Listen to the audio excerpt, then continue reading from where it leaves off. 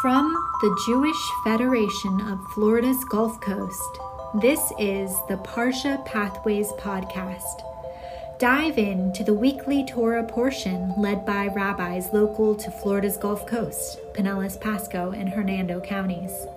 Participate live every Friday morning at 11 a.m. Eastern Time via Zoom. Visit jewishgulfcoast.org/Parsha to learn more.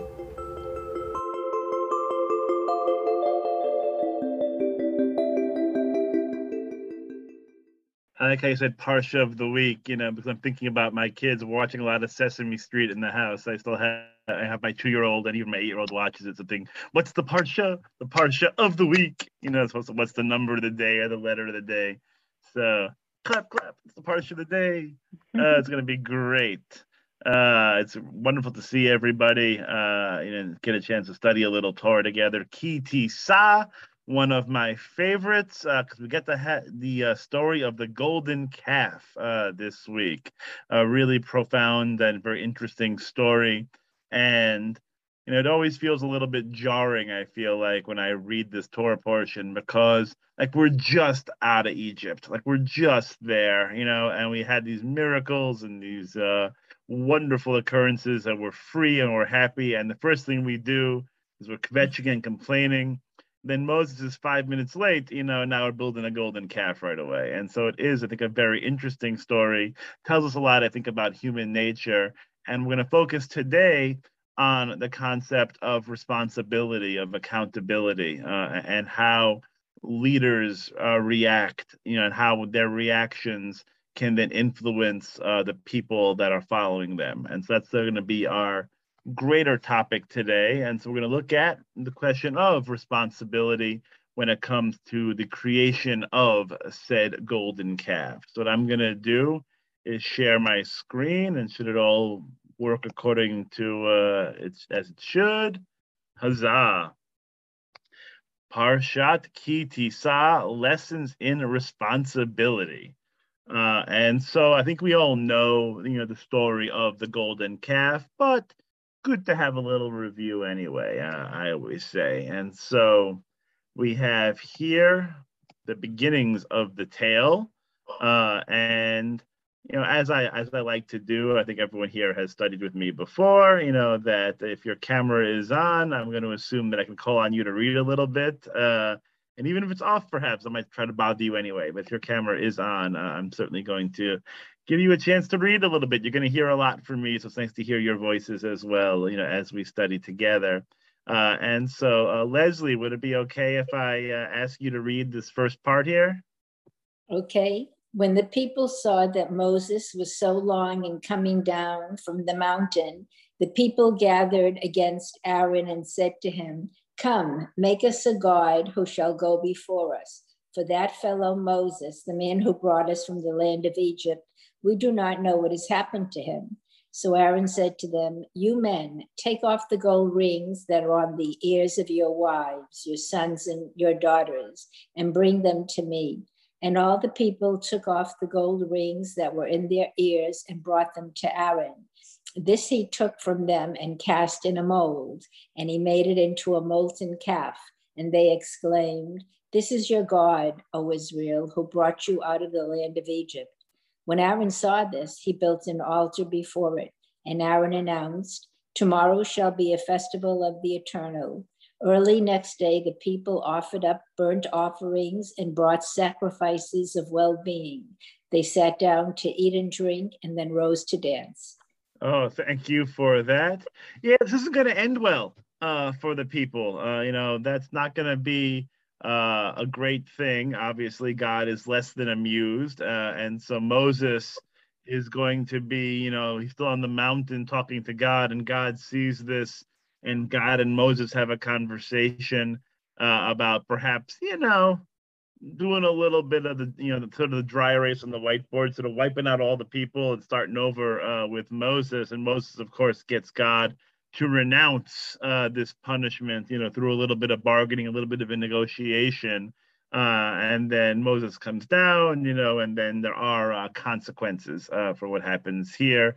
And it really is a very shocking sort of moment But it happens. And the question is, why does it happen? Or better said,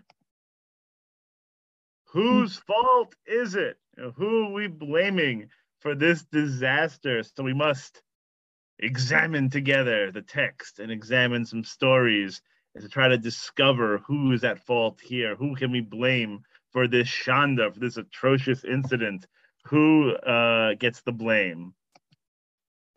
First of all, not that there's a lot of text to it, but Moses, don't be late. People are waiting for you. There's a schedule here.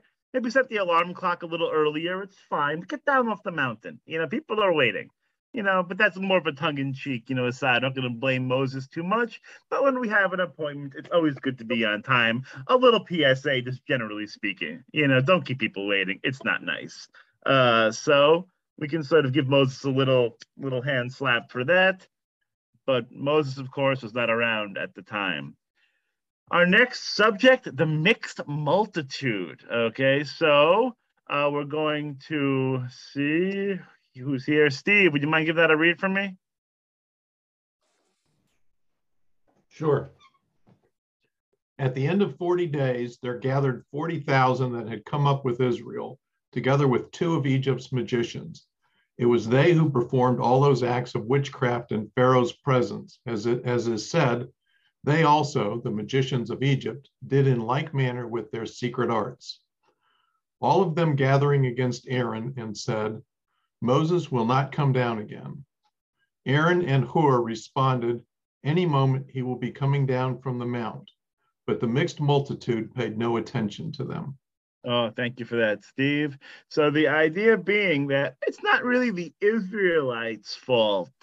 It's the interlopers. Like it's those who left out of Egypt with them, because it wasn't just the Israelites who left, it was other people as well, including a couple Egyptian magicians and a few other folks that were there that also wanted to be free. It's a nice sort of finger point and saying it wasn't really the Israelites' fault. They were corrupted, from the inside, sort of the bad apple, that spoils the bunch or whatever it is. The idea being that it's not the Israelites who have the problem, it's this mixed multitude. It's really a lesson on peer pressure and about sort of the power that people might have to influence us. So the idea being that we have these 40,000, and according to tradition, it was like 600,000 Israelites who left Egypt, but this 40,000, not even 10% of the population, had the ability to influence, disturb, and corrupt the Israelites because they got upset. They all got riled up when Moses didn't show up, and they sort of spread bad reports and rumors and fear throughout the community, which influenced the Israelites to make a very poor decision, right? And so that's what we see, I think, with this finger pointing at the mixed multitude, that they are the ones to blame. It's a way to get the Israelites themselves off the hook, for this misdeed, that we can blame other people. It's not always the best answer. One can say that the mixed multitude here is perhaps being scapegoated, because they aren't the Israelites. Which is, I don't think that's really the best reaction, of course, when we find ways to scapegoat and blame others, for the problems of the community. Usually, we have this idea of communal responsibility, and everyone has sort of their free will. And so these 40,000 people now are sort of being blamed for the entire incident of what happened with the golden calf. Any questions so far? Sort of thoughts?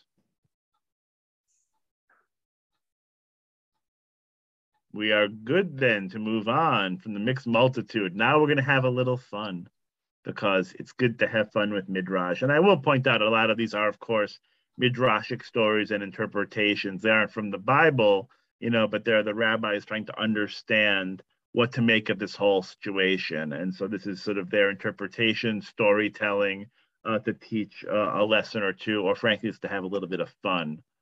Oh no, it's Satan! So somehow Satan, not Satan, of course, Satan gets blamed for some of this as well. This is a brief little back step.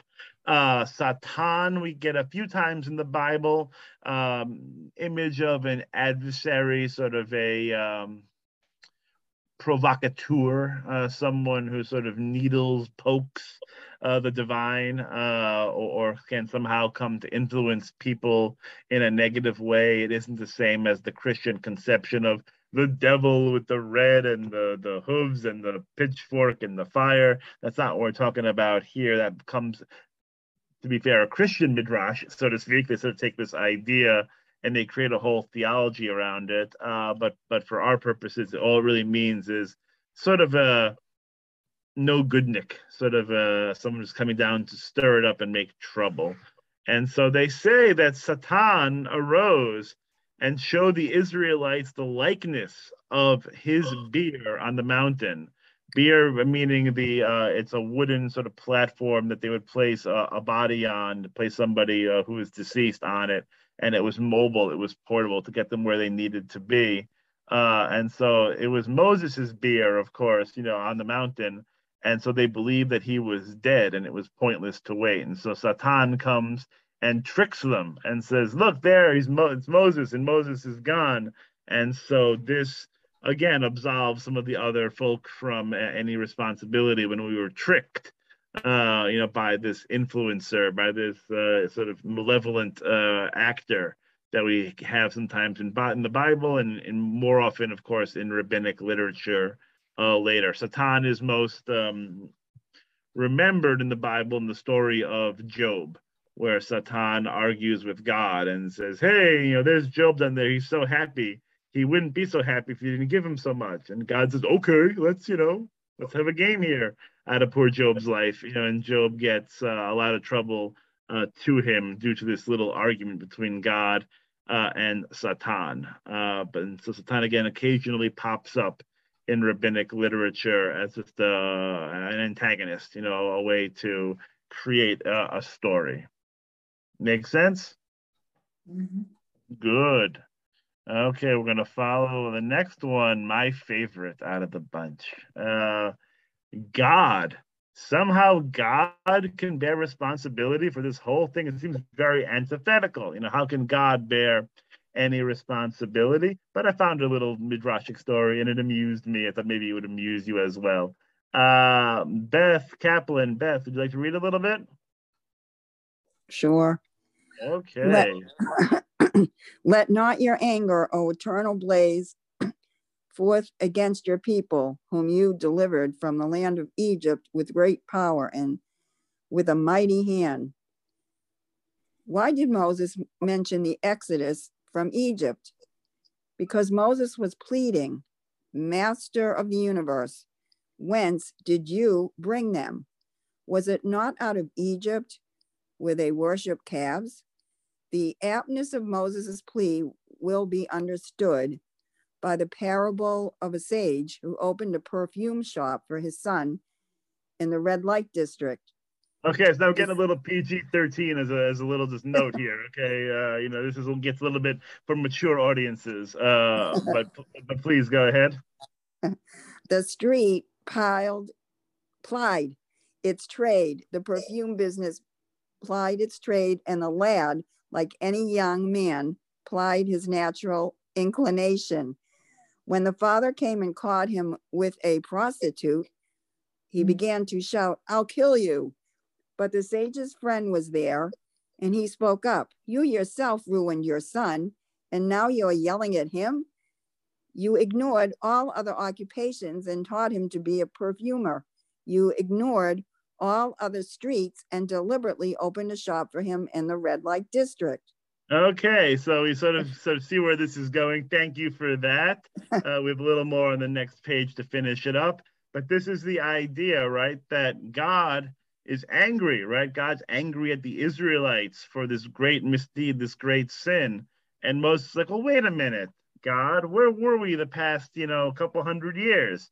We were in Egypt, and Egypt, they worship calves. And so it's like this story of the sage, right? The sage says, you know what, son? Maybe studying Torah, not so much for you. Maybe it's not your thing. Out of all the other worldly occupations, that are out there, he said, you know what? how about you become a perfumer in a not so savory time and place? Sort of imagine Times Square before it got Disneyfied. It's like, you have sort of those areas, those neighborhoods of ill repute, let's say. It's early in the morning. We're going to try to, keep it above board, right? So we have this idea then of this son being put in this position where there was going to be a problem, right? Like this was going to be an issue that by just the nature of his industry, of what he's doing, and him being a young man and coming into contact with these women who buy the perfume and then they go out to solicit other gentlemen. This young man is there and is going to come in contact with, and then, as it says here, his natural inclination sort of takes over. And the father's upset. What are you doing? Dallying with these women of the night, so to speak. Well, why is this sort of happening? And he's really angry at his son and really threatens him. But the sage says, "What are you doing? This is your fault. You put him there. You put him in the situation where he was going to have a problem, where there was going to be some significant negative repercussions from him being in this area. So it's not the son's fault. The son's going to do what he's going to do. It's only natural that the situation is going to unfold in this way. It's like if I take, so I have a 2-year-old, and so if I am there and I leave him unsupervised with a box of donuts, it's going to have a bad end. He's 2. He's going to dive right into it. It's going to be really intense. And then he's going to be all sugared up. He's not going to go to sleep. He's going to get all cranky on a sugar crash. This is all very foreseeable things in that circumstance. And I'm sure we can think of others, perhaps in our lives or in our own lives, where there is temptation, and a situation that if we are in, someone that we love, is in, that we know it's not going to be a good circumstance. It's not going to be a good ending. And so doesn't God bear some responsibility as it finishes up here? Moses says, Master of the universe, you could have put us anywhere, right? You ignored the entire world and you put us in Egypt. Like that was sort of our, our fate. You put us in the land of Egypt to be enslaved, and all these Egyptians are worshiping calves. And so now your children learned from the Egyptians, and now they made a calf for themselves. How can you be surprised? Therefore, Moses said, you have brought forth in the land of Egypt. Remember, God, remember what you did, what kind of place you brought them forth, because this is part of your responsibility. You helped create the circumstance where this would be the ending. If anyone remembers the anti-marijuana commercial in the 80s, where the father confronts the son, like, where did you learn this? I learned it by watching you, Dad. I learned it by watching you. It's not great when when we create these circumstances where there's going to be a negative repercussion. And in this case, for the Israelites, the idea is perhaps if they were somewhere else, if they were perhaps not enslaved at all, or enslaved in a place maybe where there wasn't as much idol worship, it wouldn't have impacted them negatively. Are we not sometimes a product of our circumstances? As much as we can try to avoid them, sometimes things happen in our lives, situations that we are in, that influence us and impact us, sometimes for the good, sometimes less good. And this is less good. This is not great. And so I just find it fascinating that the rabbis found some way to, give God a little zets here, as well, when it comes to who's to blame for the sin of the golden calf. Yeah, it's easy to blame Satan. It's easy enough to blame the mixed multitude. We even sort of busted Moses a little bit for being late. But to actually point the finger, it's very chutzpahdik to point the finger at God a little bit and say, hey, God, chill out. Maybe if you did this differently, we would have had a different result. But nonetheless, here we are. We got the calf, and now we have to deal with it. So let's, figure this out together in a different way than wiping out all the people. which is God's inclination at this point to say, you know what, we're going to start over. We remember, from the Torah, that we had the Adam and Eve story, temptation, right, and responsibility. Whose fault is it? Adam says, it's Eve's fault. Eve says it's the snake's fault. And then we still have the problem, right? And God says, okay, this Garden of Eden thing, that's over. We're going to move on to the next phase of existence. Noah and the ark. Doesn't end well then either, right? All the people are wicked. It's a problem. God says, okay, we're wiping the slate clean again. Now we're going to Abraham. Abraham, we found a winner. Abraham is able to sort of be a righteous person, cares about other people. He's the one who gets to lead the people forward and to be the progenitor, the ancestor that we sort of, that's our linear ancestor is Abraham, right? That Abraham is the first one, our first patriarch. And so now, hundreds of years later, God is like, you know what? Maybe we need another do-over. Maybe we need to wipe the slate clean again. And we'll just start with Moses and Moses' family, Moses' kids, and wipe out everything that came before it. And Moses says, no, not the way to be. Can't do it. We had this problem. It's not great. But we all maybe bear a little bit of guilt here. So maybe let's, not overreact, or at least, do something from which we can't come back from. And so God, of course, then relents. And so this Midrash sort of points that out, this idea that, you know what, maybe we're all in it a little bit. Maybe we're all a little bit responsible, including God, for this disaster area of a experience for the Israelites. With that said, now we get to the main event of our evening, or of our afternoon, so to speak. We get to Aaron. And Aaron is the one who traditionally takes a lot of the lumps for this experience because he's left in charge, right? Dad's out, he's out up on the mountain. The babysitter's there, and it's not great. Aaron does not do a good job of minding the farm while Moses is away. And so the Bible, I would say, as we read this part of the Torah, so, I think Aaron takes some good lumps from the biblical author. And so that's why I think he himself does traditionally bear a lot of the responsibility. But we're going to examine this in a little greater detail, of course, as well. So, Aaron, Bev, you want to read a little bit here for us for the Torah's perspective? Do you remember my maiden name is Aaron? I did not really see. It's perfect timing then. It's great. Yeah. Moses said to Aaron, "What did this people do that you have brought them such a great sin upon them?" Aaron said, "Let not my Lord be enraged. You know that this people is bent on evil. They said to me, 'Make us a God to lead us.'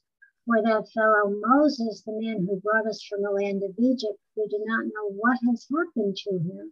So I said to them, 'Whoever has gold, take it off.' They gave it to me, and I hurled it into the fire, and out came this calf." Moses saw that the people were out of control, since Aaron had let them get out of control, so that they were a menace to any who might oppose them. That's right. Thank you for that, Bev. So we can see right away, right? Who's Moses pointing the finger at? Aaron, what's your problem? What did you do? I'm gone for 5 minutes. It was 40 days. But, I'm gone for a little while. Take a little vacation, go up on the mountain, talk to God, get all these really cool commandments, nice spiritual, sacred moment. I take my eye off the ball, and it's a balagan. Everything is going crazy. It's a mess. What's happening here? Aaron, of course, feeling a little defensive. He's not so thrilled with getting all this, blame. He says, don't be mad at me. It's the people. These people are out of their mind. So he's throwing them well under the bus, to blame the people. That it's their attitude, it's their negativity, it's their mishigas that is to blame. So it gives him a abridged version of the story. And then this is the money line. It's one of my favorite lines in the entire Torah. They gave it to me, and I hurled it into the fire, and out came this calf, as if it's by magic, like it's almost like it appeared out of nowhere, when we know that Aaron, of course, helped mold and shape and create it. But the idea being that somehow, just by magic, it was a David Copperfield, David Blaine moment where the gold gets thrown in and the calf jumps out. Do calves jump? I don't think they jump. Lope? I think they sort of walk, I guess. The calf comes out of the fire, and it is there in all of its golden idolatrous splendor. And so then, Moses just sort of moves on from that explanation, like, "Oi, Aaron, oh my God." And then he has to turn around to deal with the people because they are out of control. And the biblical author can't help but get a little nudge in, a little extra little zets, since Aaron had let them get out of control, So the Bible, the Torah portion is certainly pointing the finger at good old Aaron here. And let's remember, Aaron, is going to get a lot of kavod later, right? He's going to become the high priest. But this is sort of a black mark on the resume. Like, he doesn't want this out on his CV. When he asks for a reference, sort of later, this is not going to be the moment to look back on proudly. This is going to be, what was your greatest, disappointment, perhaps. So Aaron does get the brunt of the blame here. And again, as I said, Aaron tries to push it off. But because we know Aaron is going to become the high priest, because we know that Aaron is Moses's brother, and because we know that, he's going to be a big muckety muck. He's a macher, So the rabbis sort of look at this text and sort of say, well, wait a minute. Aaron, it's going to be an important dude. He's just someone that we have to sort of look to as a honestly role model, but he's going to be certainly an important figure sort of in our story. So is there any way we can help Aaron out a little bit? Can we absolve him a little bit of this whole problem? Is there a way to exonerate him and not make him the one that is sort of fully responsible for this whole disaster that happened with the golden calf? So the rabbis say, you know what? Let's find some different ideas in the text, and maybe we can sort of pull out and create an interpretation that gives Aaron a little bit more leeway here. It's a little bit kinder to Aaron.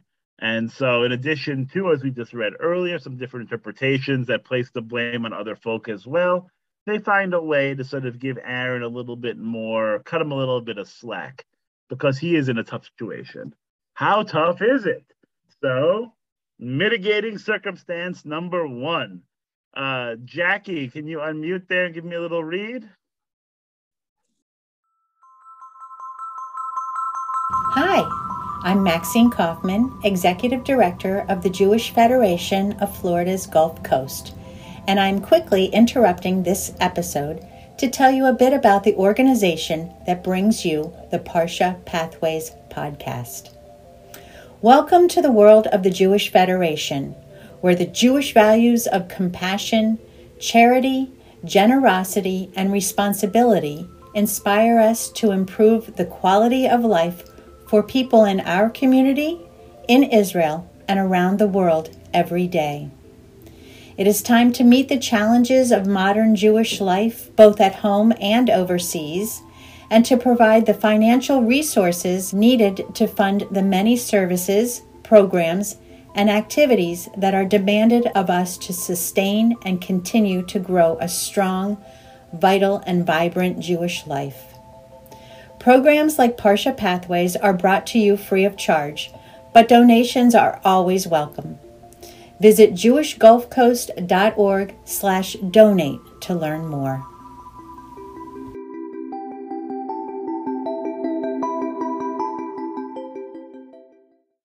And when Aaron saw this, he built an altar before it. What did he actually see?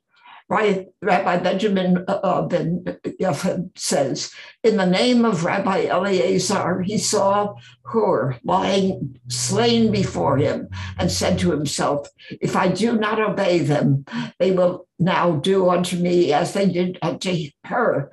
And so will be fulfilled. Shall the priest and the prophet be slain in the sanctuary of God? And they will, oh, I'm sorry, my eyes are bad today, and they will never find forgiveness.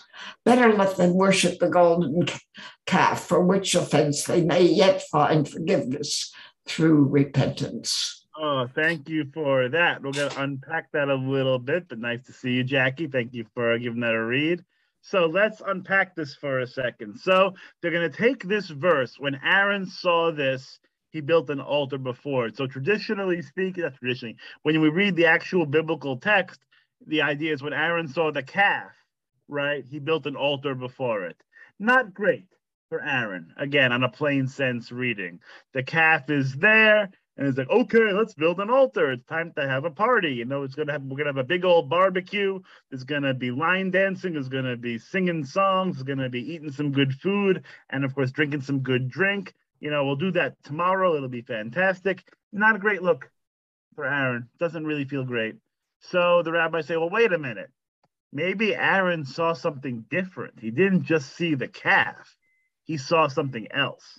And so Rabbi Benjamin says in the name of Rabbi Eliezer, what he saw was Hur. And Hur is dead. Now, of course, we have to say, who is this guy? It's not a random. Have this extra dude here being dead. You know, like who is this guy? So this guy, Hur, is seen as, according to rabbinic literature, a prophet, and potentially, depending on which midrash you read, it's Miriam's husband. And so Miriam, according to a couple different texts, has a couple different husbands, but this is one of them. You know, the idea was that this is Aaron's brother-in-law at this point is now dead. And this is a man of great repute in the community. He's seen as a prophetic voice, because Miriam is a prophet as well, who is seen as a prophetic voice. And now, you know, he's dead because he had tried to stop them, to stop the people from building the calf. And so, you know, he was sort of the hall monitor. You know, we're running too fast here. We're, you know, no more horseplay, you know, quit out the rough stuff. And so he's trying to maintain some kind of order. And what do the people of Israel do? They kill him. They kill him. That's it. Yeah, so that's it for him. So Aaron's not loving his odds, is what I'm saying here. Aaron's sort of taking a view of the whole picture and saying, I gotta say, this doesn't look good, because if I stand up and I speak out and I say, don't do this, I'm going to be lying next to Hur, you know, and that's going to be a problem. So, but he said not only for himself, that's where this midrash gets really interesting. It's not about himself here, though one would not blame him for thinking that, you know, self-preservation is a pretty important aspect, right? Like we don't want to create a situation where we can come to harm.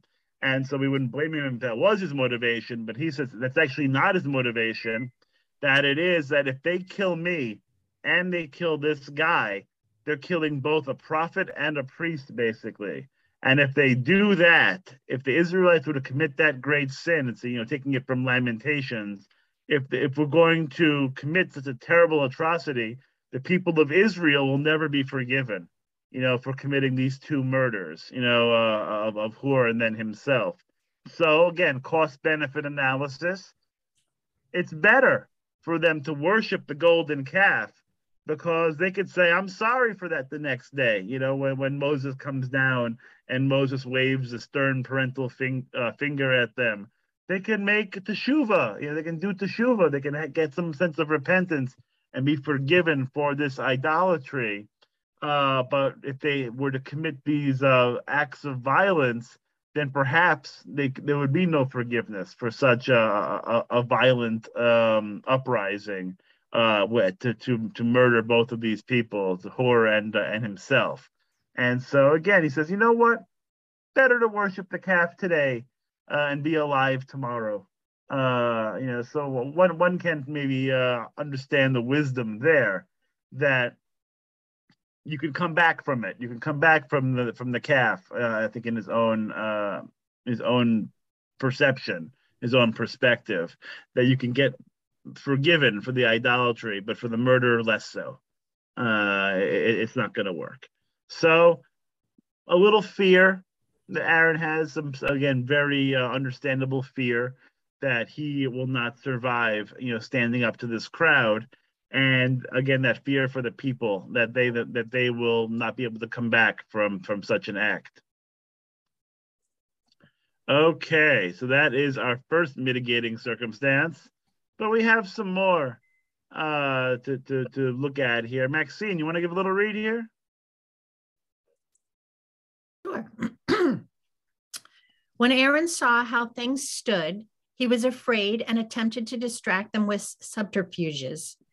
Thus he said, "Break off the golden rings, which are in the ears of your wives."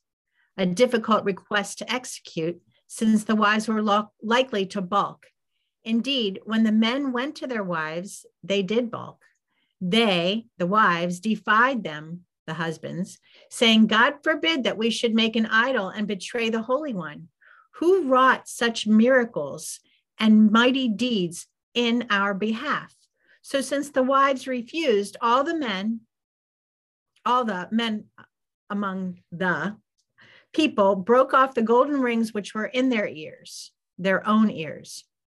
Thank you for that. We're going to unpack that a little bit, since this is a fun midrash as well. And actually, by the way, and we'll get to it, I don't want to bury the lead too much, but it creates a fantastic theological argument that the Orthodox still use today, but we'll get to that in 1 second. First, we'll just deal with the actual Peshat, the interpretation right here, the simple one.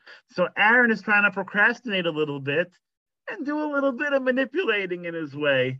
Break off the golden rings, all these earrings, which in the ears of your wives, thinking the wives aren't going to give them the earrings. We like our jewelry, it's a nice to have. It's going to go in a different direction, but that's the sort of the plain sense, is that, we get attached, and men do too, to be fair. But, this is a midrash that's written a while ago, that in their perception, we like our shiny things, we like our earrings and our jewelry. We don't want to give that up, to create an idol here.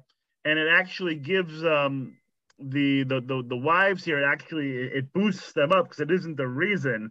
I think in the beginning, it's sort of how it reads a little bit, is that, no woman wants to give up her jewelry kind of thing, and it's a little sexist, but it actually takes a turn in the second half of this. It's because it's not about that, about like, you gave this to me on our anniversary. It's not that. It's that they have a sense of spirituality and connection that is different than their husbands do. We could never even think to worship an idol, to betray, God, all these miracles. They're the reasonable, rational ones. They're the ones who are spiritual and have that connection, to God, where the men are behaving badly, to put it mildly, and they aren't really using their thinking caps here. They're giving into this temptation where the women are saying, no, this is not right. And so the wives refuse. And so according to this tradition, the women never give their jewelry, and it's never taken from them. It's the men who have their jewelry on, their different, earrings and whatever finery they're wearing, and they break those off and they throw those into the fire, and the women never give up their gold. Interesting. Is that what you were saying? So in relation to modern Orthodoxy, most, in my opinion, in my experience, Orthodox men don't wear jewelry. They don't wear jewelry, but even goes even greater. It becomes an argument about mitzvot, one that I don't actually buy, but it's an argument they make anyway. So we know in Jewish tradition, through Talmud and through halachic codes, the legal codes that are developed by Maimonides and Jacob ben Asher, and throughout the years, Shulchan Aruch, all these things get created. And they basically say there are two kinds of mitzvot. There are positive mitzvot, positive time-bound mitzvot, and sort of the negative mitzvot, as in the thou shalt nots. So you have the thou shalls and thou shalt nots. The thou shalt nots apply to everybody, right? Men, women, anyone above the age of 13, thou shalt nots, you can't do, and that's for everybody. But the ones that are the positive time-bound mitzvot, meaning that it's a thou shall do something at a certain time, and that is a mitzvah, women are exempt from those mitzvot. Not prohibited, exempt, means they don't have to do it. So, for example, we have these stories, these legal codes that women can't read Torah, or not, again, don't have to, aren't, again, it's not about being prohibited. They're exempt from blowing the shofar, from doing all these different sort of things, these ritual acts. They don't have to do it. Why? Because they are on a higher spiritual plane than men. We are lower, so we need them, in order to get to the higher level where the women are, because the women at the time of the golden calf, they wouldn't give up their jewelry. They wouldn't give up any, they would never even think, God forbid, to stray from God's teachings and laws and to worship an idol. Like, they would never think of that. It's just us men who are weak, and we have, the ability to go astray and give into temptation. So we need all of those positive time-bound mitzvot in order to reach the level of women. And to that I say, it's a terrible argument. Women can be very spiritual. I don't mind that at all. But I think we all, men, women, whoever wants to blow a shofar should blow a shofar. To wave a lulav, to wear a talis, to wear tefillin, whatever we want to do. I believe in right. So they're able to, but if they don't want to, they are exempt. Yes, but you're 100% right. But the issue is how it's perceived. Because when the women wear a talis to the Western Wall, they get rocks thrown at them. So, and so that doesn't look great, So that's sort of what we see is that from not having to do it to being prohibited from doing it, that has changed, I would say, in 1,500, 1,000 years from the original intention, right, of the text, is that we have and this is one of the stories that is cited, for that idea of why they don't have to do it, which again, it sounds nice in theory, right? It sounds nice. I like it. It's complimentary. It's one of the few sometimes Talmudic stories that is overly complimentary towards women. It's a nice thought. I just say that, I don't buy it. Let's all do mitzvot together, that we want. Because Maxine is right. It's not about like, if you don't want to do it, sei gesund, you don't have to do everything, but if you want to do it, you should be able to do it with full energy and full voice and full throatedness. I think it's a good thing. Gender roles get us again. Okay. Mitigating circumstance number 3. Let's see who is here that I haven't bothered yet. Anyone? Kara, you want to read a little bit, or are you working hard over there? I can read. Oh, thank you. And when Aaron saw this calf, he built an altar before it. The people wanted to build it with him, but he said, "Allow me to build it myself. It is not in keeping with the respect due to the altar that others build it with me." Aaron's intent: "In the time it will take me to build the altar by myself, I hope Moses will come down." But after he finished building it, Moses still has not come down. So he announced, "Tomorrow shall be a feast to Eternal," saying to himself, "Let the festivities be deferred until tomorrow." Thank you for that, Kara. The powers of procrastination. Procrastination is awesome, at least for Aaron. At least that's his goal here, right? Is that the people want to build the altar. It's like, no. Let me do it myself. Because he knew that it would take him longer to do it. It's like if you're building an IKEA piece of furniture, you get a couple of hands in, it goes a little quicker. You order some patio furniture, and there's some assembly required. It takes a little time. You get the Allen wrench going. You have to, make sure all the nuts and bolts are in the right place. So Aaron's like, you know what? I don't need any help. Let me do it myself, knowing that it would take him longer to do it. I myself not very handy. It would take me a really long time to build an altar, one would presume. So it would take a while. Aaron, of course, maybe has to stop off at Home Depot, like whatever it is. He has to get all the tools that he needs, and he's going to build. But it's going to take some time.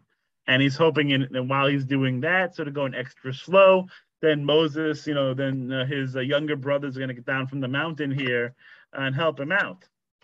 Of course, it didn't work out that way, but it was a shot. Let's take a little time. So after he builds it, and Moses still isn't there, again, Moses gotta, get it done a little faster. It's a lot of stairs, it's a lot of steps, I know, but you gotta get moving. It didn't really work. So he says, you know what? Tomorrow we can have the party. Not today, tomorrow. Tomorrow you can have ice cream, not now. We're going to push it back a little further to, again, have a little bit of space.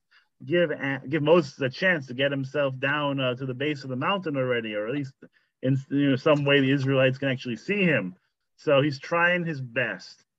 That's what really these texts are trying to say, that Aaron's trying his best. Okay, it's not easy. Leadership isn't easy, as we'll talk about in a minute, but he's not in the best situation.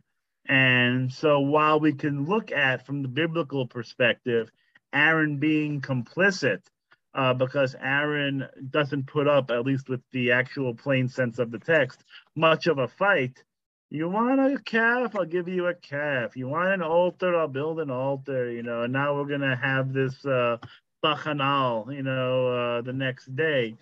Aaron's like, it's fine. He's not putting up much of a fight. But according to these midrashim, these different interpretations, the rabbis are saying, you know what? Let's think for a second. Aaron's not in the best spot here.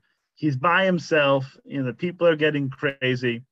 It's been a very long few hundred years of slavery. The people are feeling a little bit wound up. So what's Aaron going to do? He's afraid for his life, gives him an excuse, or in these last two, trying to create circumstances where this thing will not be done expeditiously, that it is going to be a long-lasting, it's going to take a long time to wait for Moses to get down, because he really, truly doesn't want to do this. And so he's trying his best. But was his best good enough? And I think that's the question, right? When we look at Aaron and say, okay, well, you are a high-ranking official, let's say, you are going to be the high priest, you're in a position of power and authority. Could he have done more? Should he have done more? Like, what was in his purview to do in this moment in time? And so we're going to conclude with this thought about the responsibility of leadership, of being a leader.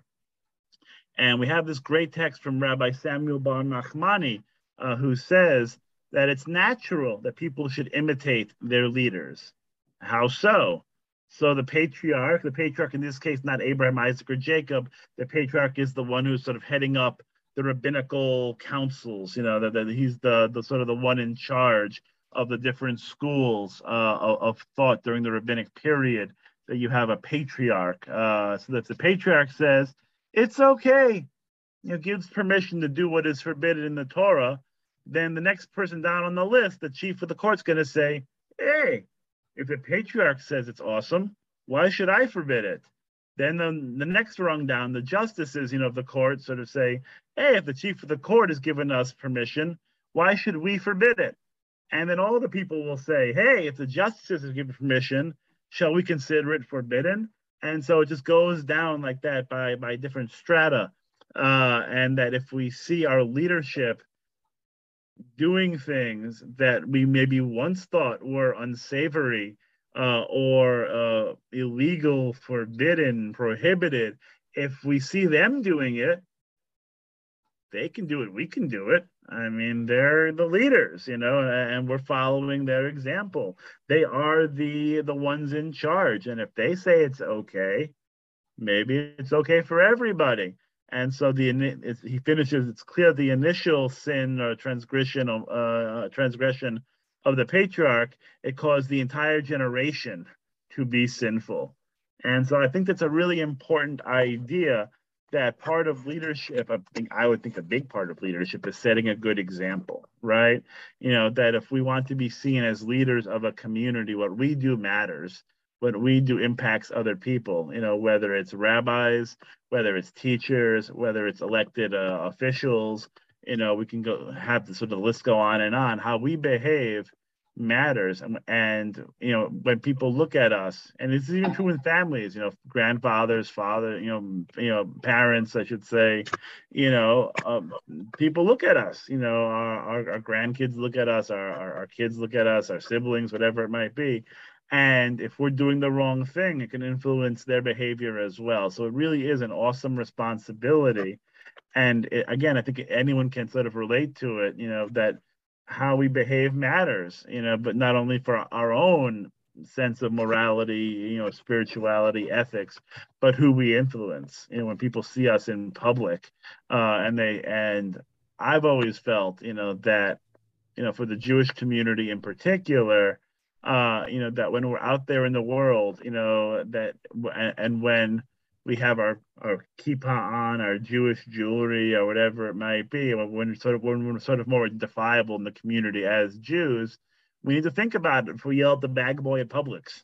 It's like we need to know, sort of that we're being viewed in a way. And I'm not saying it's a good thing, by the way. I want to be clear. I'm just saying that how we act in the world, how we behave matters, and it can influence how other people view us, and how we influence others, and how they go about thinking it. And so if the rabbi says pork chops are awesome, then the people go, yay, it's great for everybody. If that's a very silly example comparatively, here we're talking about sort of greater matters of, I think, ethics and morality, that if our leaders do not adhere to any kind of higher ethical standard, moral code, whatever it is, it could allow for not the best results. And I think we might be, dare I say, seeing that a little bit in our modern political discourse, that when our leaders sort of give up any kind of,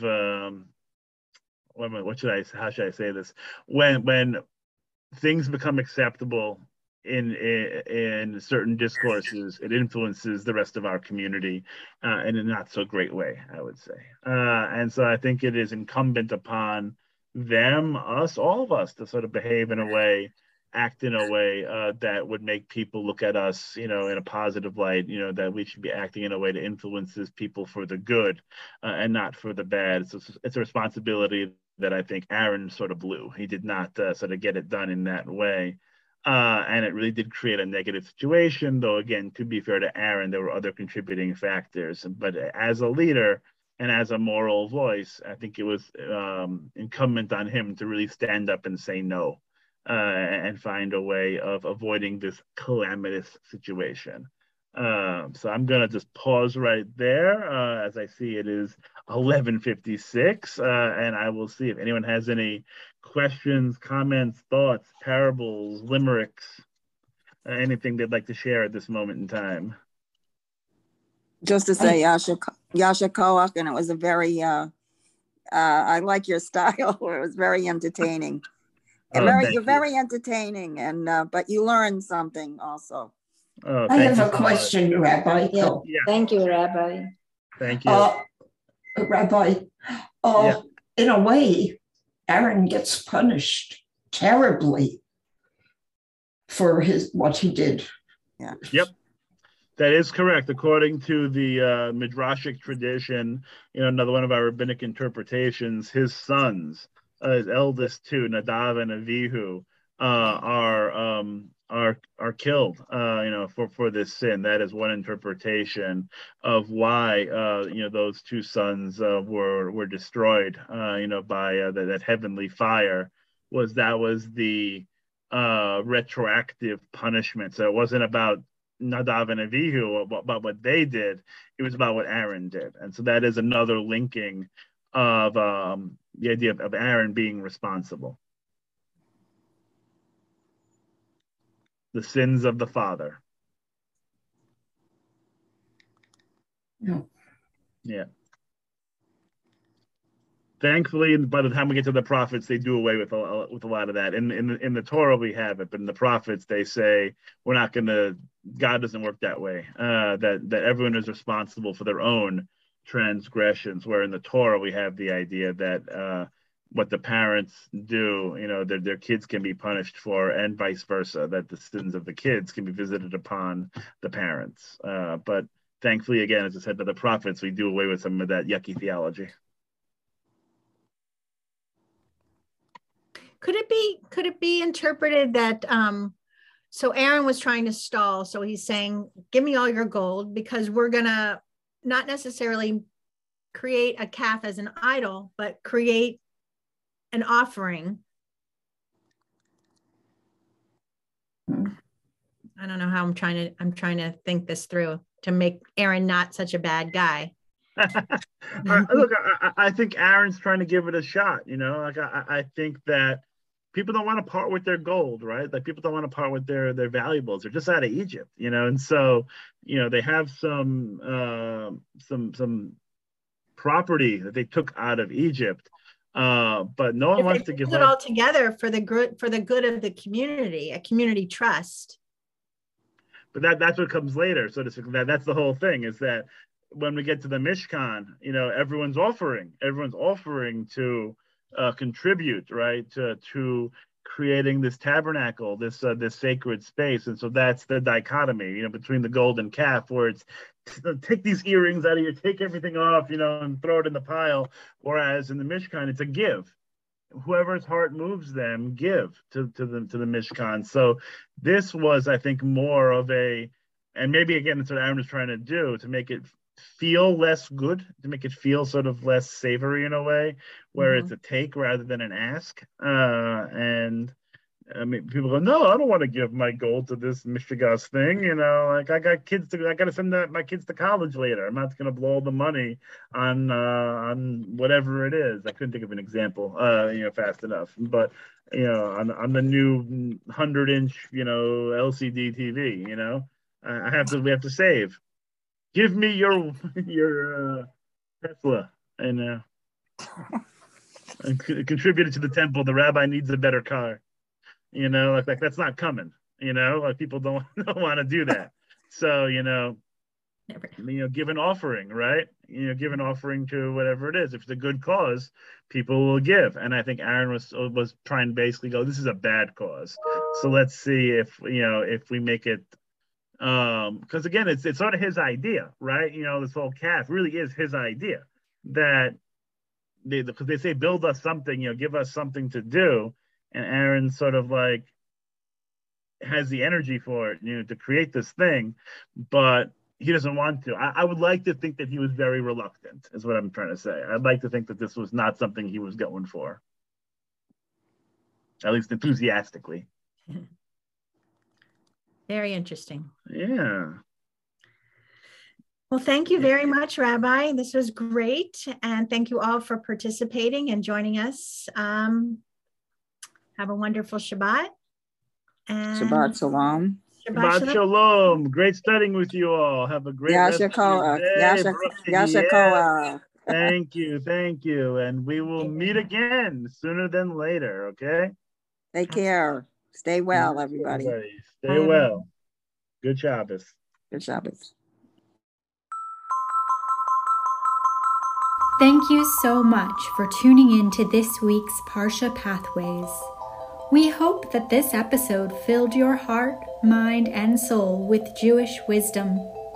Don't forget to stop by jewishgulfcoast.org to explore everything that the Federation has to offer, and we look forward to bringing you next week's Parsha. Shabbat Shalom.